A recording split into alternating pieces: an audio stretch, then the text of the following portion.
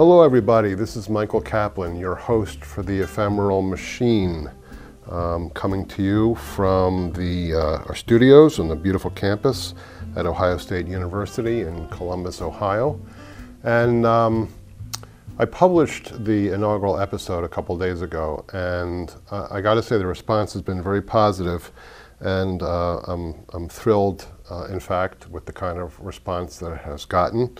A lot of people have shown some real interest in listening to the podcast and investing some time into it, which is terrific. So looking at that and realizing that the best way to kind of use that energy is to sort of continue using that energy and sort of using that trajectory and moving in a specific direction, I decided that it might be appropriate to release a sort of an addendum podcast and call it something like episode 1A or something along those lines. Especially since the first episode, the inaugural episode, was actually really purely an intro to kind of give everybody a sense of what I hope to achieve as this podcast continues to evolve and sort of set the guidelines and the mission statement and so on and so forth. And the other thing I realized is it would be nice if perhaps I took the opportunity and talked a little bit about my collection, since I'm hosting this podcast and I've kind of modeled it in a very specific way. The least I could do is sort of get the ball rolling and talk about my collection of film cameras in sort of a brief introduction to that. So I just want to say thanks to everybody who has listened up to this point. Obviously, this podcast is still in its infancy, and I look forward to seeing its growth in the next few months. Next on the agenda, I kind of want to talk a little bit about names, not particularly any one person's name, but the name of the podcast, actually. The Ephemeral Machine, a podcast about collecting cameras. And it's actually the Ephemeral Machine that caught the notice of some of the listeners and some of the readers. And I had an interesting chat, a very productive chat with a photographer that you may know, Johnny Martyr, who is a well-known and very, very talented film photographer who we see on our Facebook groups periodically. And Johnny posted that he was curious about the name because the camera itself, the film camera itself, is not actually, or could not be considered ephemera, simply by virtue of the fact that it doesn't cease to exist. It actually continues to exist clearly, and our collections are the evidence of that existence. So you wouldn't necessarily call a camera ephemeral, but you would call the things that were certainly connected to the camera. And this is one of the things that I hope to approach and talk about on the podcast, which is the associated material that helps us to understand the history, the lineage, and how we are connected to these film cameras through advertising and instruction manuals and accessories and so on and so forth. So the camera in and of itself is not, or could not be considered ephemera. However, when I considered the title of the podcast, I really looked at this, and I realized that, at least for me, the momentary instance when the camera shoots that photograph or makes that image, that is in fact ephemeral, because it functions and exists instantaneously and in a moment. So I started to think about the function of the camera, the film camera, and I realized that it sort of manufactures this moment. Quite simply, it is the apparatus through which we create the ephemeral moment, that is the photograph. And as it manufactures these things, I would say that it functions as sort of a machine, as you would go into a factory and work with machines and so on and so forth. Thus, the title of the podcast, The Ephemeral Machine, which reflects on my own perspective. And I presented this to Johnny in a response, and he felt that that it was certainly a suitable answer, and I was glad to get the question. So thank you, Johnny, for the question and for investing time into asking me the question. And I think it's interesting, you know, I have to say, I know Johnny Marder's work, and one of the things about his photography, it's beautiful photography, and his wedding photography is lovely. And from what I understand, he shoots a lot of this wedding photography using Barnack Leicas, which to me is sort of so interesting, because you are using a camera which potentially could be very difficult to load or to operate. Obviously not in Johnny's hands, but many of us look at a Barnack Leica and we question you know, the bottom loading and so on and so forth. And yet here is a photographer who has advanced the use of this camera in this particular style, and has you know, really created a new aesthetic. And so I found it interesting to think about that in terms of ephemera and that moment, that instantaneous moment. And I would not ever venture into a wedding photography scenario using a Barnack Leica, only because of my limited experience. And for the most part, every time I've used any of my my Barnack style cameras, and I don't actually own a Leica, but this would be any of the Feds, the early Feds or Zorkis that I do own. I struggled with the loading and found myself wondering every time if I advance to the next frame, I'm actually advancing or shredding the film. And I have had some success using the cameras on a limited basis. So I give Johnny a lot of credit for using these cameras in a situation where finesse and expertise is really the calling card for productivity. The only thing I can think of analogous to using a Barnack Leica to shoot a wedding would be something like writing your doctoral thesis using something like an Osborne 1.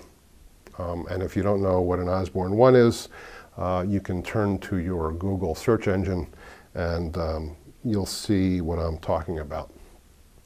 Okay, so on to my collection. As I said earlier in this particular episode, I realized that it would probably be appropriate at least to introduce my collection to the listening audience as some sort of reference point. After all, this podcast is about collecting cameras, so as a camera collector, I should kind of put my collection out there for perusal.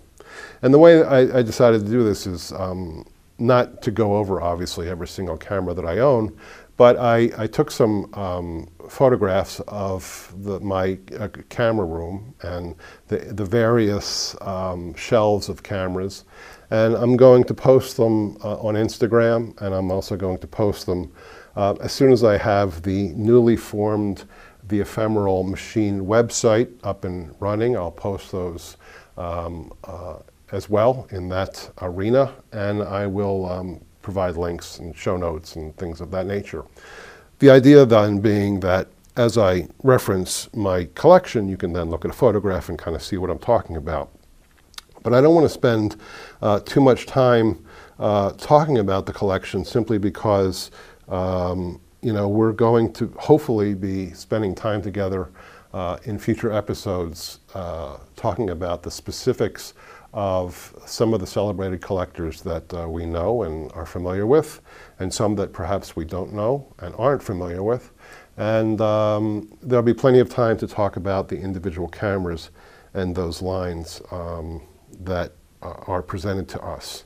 But as I said, I do kind of want to give you a brief overview of my collection. My particular collection, which now is slightly over 200, 250 cameras, I've been collecting for about a decade, and as I mentioned in the introductory broadcast, the inaugural broadcast, it began with the discovery of a Yashica 44, 127 TLR, still in its box. And when I mean in its box, I mean in remarkable condition, still in it. The case was like new. I'm not sure the camera had ever actually been used. And it was one of those things where when you find it and you purchase it, you realize that you clearly made the purchase not just because you were a photographer, but there was something that connected you to this apparatus, something that you found quite beautiful as well as functional. And if you ever had the occasion to pick up and take a look at a Yashica 44, you kind of know what I'm talking about. I mean, it's a very nice little camera. It's the smaller version of the 120 format Yashica TLR line. It's very compact. This one had blue leatherette, so it was very attractive. And I felt like it deserved a place of display. So it wound up, as I said, on the mantle of our fireplace in our home. And oddly enough, I have occasionally attempted to litter, let's just say, or disperse a few different cameras around the living room, unbeknownst to my wife. I'll maybe drop a Voigtlander Vito B somewhere on a shelf in the living room or on some of the display case or something, the brake front or something along those lines. And only to have that camera sort of gingerly removed and handed back to me so that I can replace it in the camera room where they're all displayed.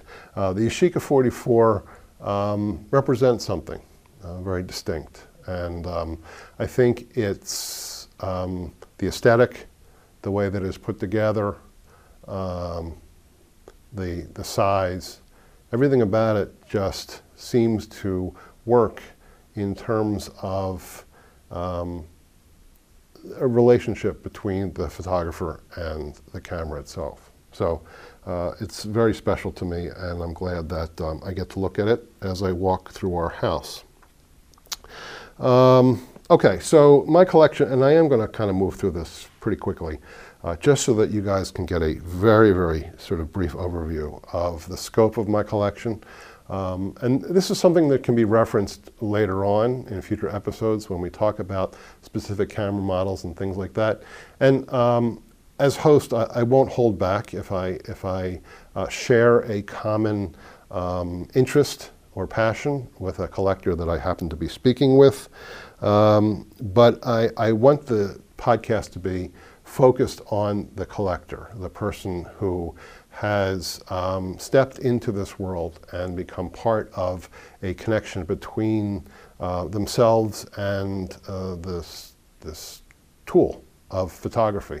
And what it is exactly does it mean to gather these and present them in such a way as they can be looked at, understood, processed, and revered. So when I walk into my camera room, and it's a fairly small room, about 8 by 8, it is obviously a wonderful room for me, and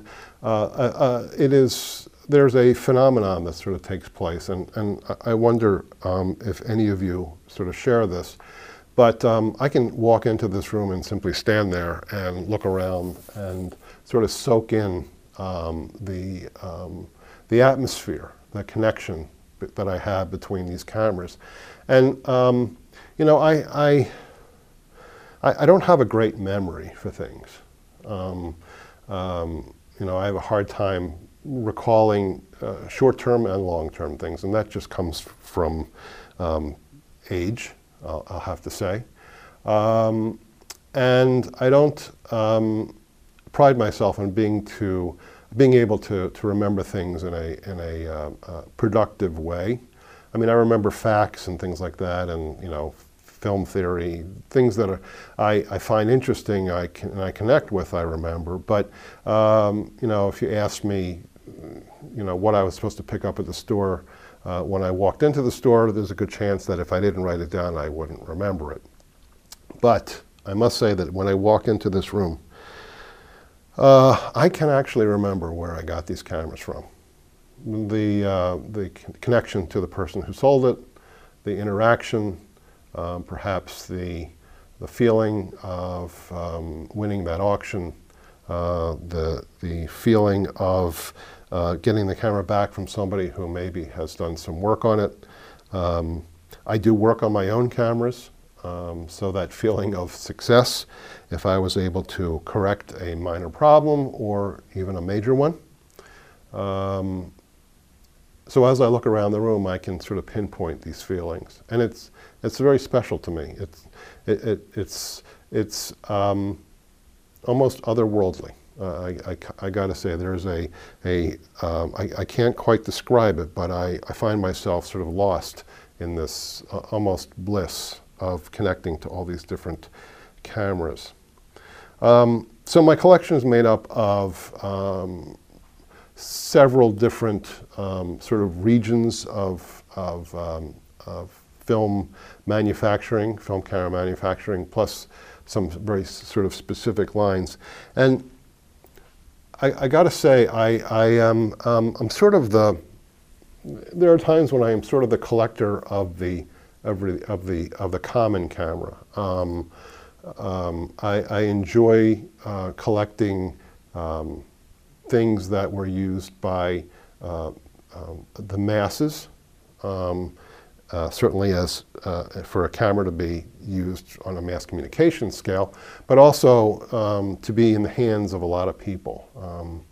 There was a time when previous to this existence, I collected wristwatches, and my focus was on the Timex through and through, and I kind of left behind the more the Hamiltons and things like that, only to focus my attention on that watch company, which seemed to be connected to everybody in some way, shape, or form.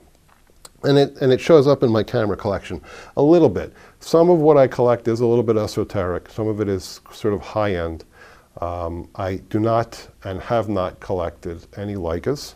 I don't own one. In fact, I can't even think of a time when I've actually used a Leica, which hopefully that experience will change, maybe at some point in my life. But no Leicas in this collection. Nothing even. Well, I shouldn't say that, because I do have several cameras that emulate the earlier Barnack Leicas, and obviously that's the Soviet, the Fed line, and the Zorkis.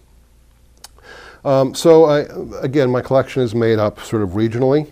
I started investing my time and energy into my camera collection with the Soviet cameras and the former Soviet Union camera line. And I do hope, without any serious name dropping, but it happens, and I've already done it, I believe, on this podcast, so what the heck. I hope to have Vlad Kern on the show to talk to him about what seems to be a collection which now has sort of entered another plane of existence. I'm not sure it functions on the same plane that we all function on. I think the collection is something that you have to step into sort of a portal in order to absorb in its girth, let's just say.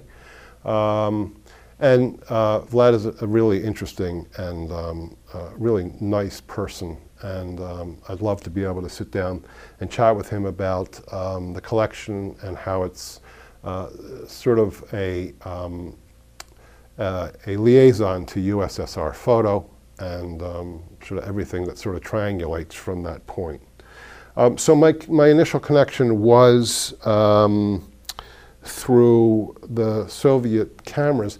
And I got to say, we wonder where this interest lies. We look at our camera collection and we say, well, why do what is it that drew me to this camera brand, or why do I like Kodak, early Kodak cameras so much, or is it the investment in the history, and so on and so forth. And I got to say, if there's one thing that drew me to anything, it was my lineage drawing me to the Soviet Union and the Soviet cameras. I recently went through the process of looking into my lineage using the 23andMe system, and there were no surprises when it was returned. When I opened up my my background little thing, that it's sort of a pie chart that shows where everybody is from, that you're connected to. 99.7% Ashkenazic Jewish.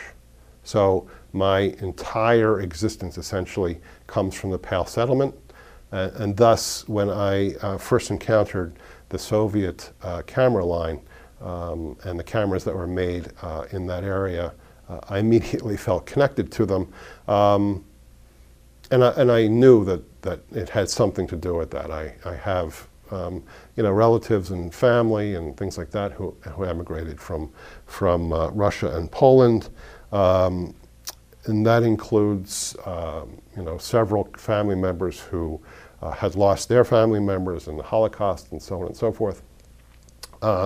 So when I began to collect these cameras, my connection to them was obviously a little bit more sort of emphatic. I can't quite say otherwise, other than my interest was almost immediate, and the collection grew from Fed cameras, the 3, the 4, the 5, back to looking at the original Fed, the 1, a couple Fed 2s. I have a full line of Zorky cameras. I have Kievs and medium format Kievs. I have a full line of the Kiev 10 and 15 SLRs, which are fascinating. And I would love to have a discussion about the technology that went into those cameras. I know that Mike Ekman did a review of the, it was either the 10 or the 15. And I think I sent him a diagram showing the complex shutter mechanism that was incorporated into these cameras, which he included into his review, and I was really happy to see that. It is that kind of detail that draws me to camera collecting. The fascination with the technology that went into the metal shutter of the Kiev 10 and 15, that I find almost overwhelming when I think about it. And it prompts me to really look at the history and wonder exactly what it was that drove the technology in that direction. So it's very interesting. I'm kind of referencing some photos here on my own, just to make sure that I don't forget anything. So I have to say that the sort of the Soviet stuff is covered. Everything from 35 millimeter half frame, 120, the entire range is pretty much locked in, and I have some unusual ones like the Leningrad and the Drug. Obviously, nothing on the level of USSR photo, but I like to think that I'm comfortable with this collection, and it gives me great joy to kind of look at these cameras and shoot with them, and just sort of have them. So the collection then sort of varies. There is quite a few German offerings. There's Voigtlander, and I also collect East German Exacta and Praktica. Some of you may have seen a recent photograph of the 3 Praktinas that I own. This is something that I would love to talk about with a collector. I know there are several of you out there who very specifically can address the lineage and the history of the Pentacon and the Praktica line. This is something that I find fascinating. I think the history of the photographic manufacturing system is really interesting to see how it deviated, how it split, how the effect of the war changed the course of camera technology, who was sort of a part of who, and then who became somebody else's competition. It's really something that is worth sitting down and talking about, and having a camera to represent the moment when these entities existed is really worthwhile, and I think something to be considered. So that includes a wide range of cameras. Obviously, I do own a line of Japanese cameras, and this is where it gets sort of interesting. I don't collect Nikons. In fact, I don't have any Nikon camera in my collection. I don't have any Canon cameras. I had Canon when I was in college. At RIT, I had an F1, an A1, an EF, a line of lenses. But for the collection as it stands right now, there's very little that I would have to say sort of mainstreams. There are some that kind of float to the top of that, but nothing as distinct as, well, here is my Nikon FM, here is my Canon EF, nothing along those lines. In fact, the closest thing that I have to Canon are a couple of macro lenses that I use on my Sony A7 in order to photograph negatives for digitizing and for in lieu of using a flatbed scanner. And the closest thing, ironically, that I have to a Nikon would be a Kiev 19, and that was recently handed over to Mark Beadle so that he can use it to his joy and edification. I have no Nikon lenses. I didn't need the camera in my collection. He had recently had a Kiev 19 fail on him, so I volunteered mine, and hopefully it was taking some very nice photographs at this point. So the Japanese line is littered over a couple different brands, and this is where I sort of get down to the nitty-gritty of the masses per se. I have a thing for Petris. Now, I know a lot of you at this point don't even want the name Petri incorporated in any sentence that has to do with your camera collection, simply because they are bereft with problems. The issues that surround them in terms of their manufacturing is legendary. They began as something that was sort of stable and well built, and then it sort of drove in a direction which was incompetent and sort of falling apart to the point where you couldn't depend on them at all. But there's something about them that I cannot sort of describe. I love the aesthetic of them. Mike Ekman did a review of the Petri Penta with the Auricor, the lens, the 52.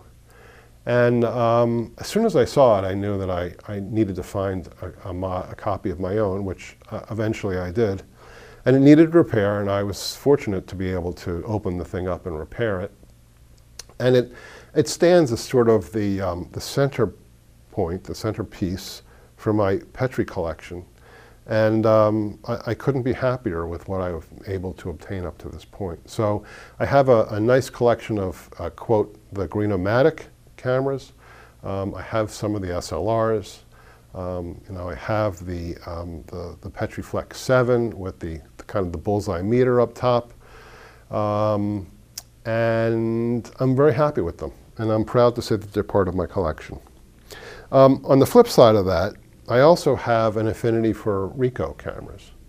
And I have invested time and energy and finances into obtaining some of the line of the Ricoh rangefinders, the 500, the 519, which is a lovely camera. And I also have the three representatives of the Recollette, that is the original Recollette, the Recollette S, and the Recollette 2. So hopefully I can find a collector out there who would be interested in sitting down and talking about the history of Ricoh and their early rangefinders. So that kind of leads me around to some more of the sporadic brands that I have. I do like, I have a few Mirandas, examples of Mirandas. I have one Pentax in my collection. It's an early S1, I believe, or H1. I can't remember. I'll have to look that up. It is an early incarnation of the Pentax SLR, coming in the late 50s. And I have two Olympuses, or should I say Olympi, in my collection.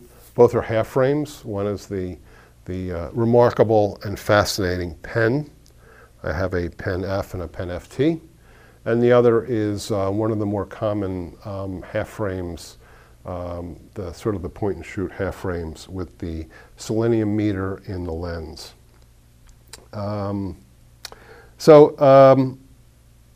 That sort of kind of brings me around to the beginning. I mean, I have, like I said, a smattering of other brands kind of tossed in there here and there. Occasionally I will take a photograph of one of the more esoteric ones and post it. Sometimes I'll sort of group together something that we all do as collectors. I think we all invest some time in realizing that if we're going to collect them, why not show them to people? And if we're going to show them to people, then we need a suitable way of photographing them. So I have a Havox light box, which I like to use for my photography of my cameras. And then I have a workbench. As I said before, I do work on my own cameras and lenses. And this ranges everything from wildly successful to dismal failure. It depends on what I have attempted. There have been some real successes there. There was a Zeiss 180 millimeter sonar, which was stuck on wide open. This seems to be a fairly common issue with these lenses. It was extraordinarily inexpensive. As soon as I got it, I opened it up, and I have to say, and this is not, in any way showing my talent as a repair person or anything like that, but I was able to repair the lens in a day, and now I have a fully functioning Zeiss 180 millimeter sonar in P6 mount. So it goes perfectly on my my Pentacon, my Kiev 60 and my 6C, my Kiev 88CM, and I have a mount that lets me put it on my Exactus. So it's a lot of fun, and I was lucky to be able to get that camera and make the repair. And then finally, sort of rounding out the whole thing is the ephemera that I keep referring to, and which is sort of the heartbeat of this podcast. I have the boxes, which, that is something that, my wife looks at these boxes and she sort of scratches her head and she says, why do you want these boxes when you have the cameras? And I can only say that it is the camera boxes that really connect me historically to these things. I mean, this was a time when a lot of these cameras really appeared and were sold in fairly ornate, representations for marketing purposes. And so I have a nice collection of boxes, and then I have the associated ephemera, which appears in advertising and in instruction manuals and guides. I've always been amazed at what Exacta released with their cameras. I mean, not only were you given an instruction manual, obviously, but there's several Exacta guides which can be accompanied a camera purchase that talk about the process of photography and how their camera line fits into that process. And it is these kinds of connections which continue to sort of push the notion of film photography forward and allow us to examine all the facets of this, not just, you know, I have a camera, I'm going out to shoot with it, I'm going to put this kind of film in it, I'm going to develop it this way. But, you know, here is where the camera's connection to history comes from. This is where it began, and this is what we have as evidence of that existence. So I think it's important that this kind of discussion continues. And I'd like to say, and I certainly hope, that the ephemeral machine allows for that to happen and becomes a conduit for this sort of information. And I hope that listeners will stay connected in a way that allows them to appreciate the nuances and, as I said, the intricacies of this kind of art form. And as far as I'm concerned, camera collecting is an art form because there are so many elements to the way that a collection is managed that it becomes a process. And I think that process has a artistic quality to it. And that sort of kind of rounds out my, my collection. This is a very brief overview, and it was still fairly long, I think. And I know that in many cases this collection pales in comparison to many of those that are out there. In some cases, perhaps maybe it's more than some of what collectors are working with or still developing. But I feel good about what it represents in terms of the kind of connections that I make to film photography. And I'd like to think that this forum will allow for the continued exploration and focus on what film photography collecting means to us as a group. It's by no means an accident that there are several Facebook groups that are focused on this particular idea. And you know, we all sort of know each other from a lot of these groups, and some of us don't, and some of us hopefully will be introduced to others through this, through those Facebook groups and perhaps through this forum. But I'd like to think that this podcast will function tangentially. It'll exist as a way to sort of offset the momentary experience of looking at a camera that's been posted on Facebook with a longer investigation of a camera brand, an investigation of its history, an investigation of the ephemera that connect us to the momentary existence of whatever it is that surrounds that camera's mystique, and sort of allow this forum to evolve and grow. So I think that's it for today. This was a lengthy part 2 or 1A, but I did feel like you know, I sort of was left with wanting to say more. And the first episode was a very, very formal introduction. I mean, I scripted it for a reason, because I wanted to make sure that I covered all the bases of that presentation, the introduction to what I hope to achieve with this podcast. It's very dear to me. I've invested a lot of time and energy into my collection, and I think it's important for us to be able to sit down and talk to those who have that kind of investment and look at the film camera as something remarkable, not only just functional and with the ability to capture those moments, but to provide access in terms of design and aesthetics to a time when we were sort of associating the particular idea of the film camera as a functional tool. So I think I'll end it there.